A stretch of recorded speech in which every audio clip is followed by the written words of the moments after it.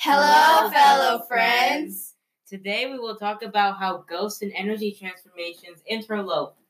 Energy transformations are changes between different types of energies.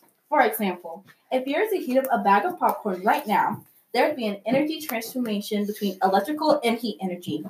Then when you eat them, they become chemical energy. So here's a joke.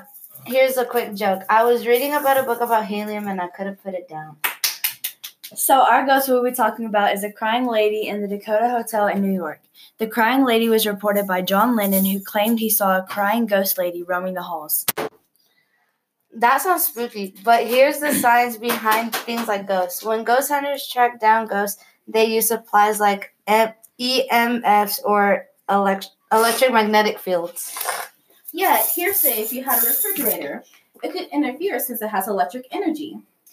The EMF transforms the electric energy to sound energy.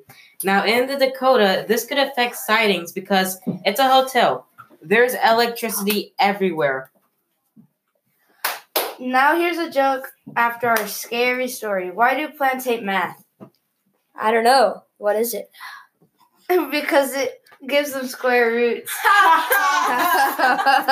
That's funny.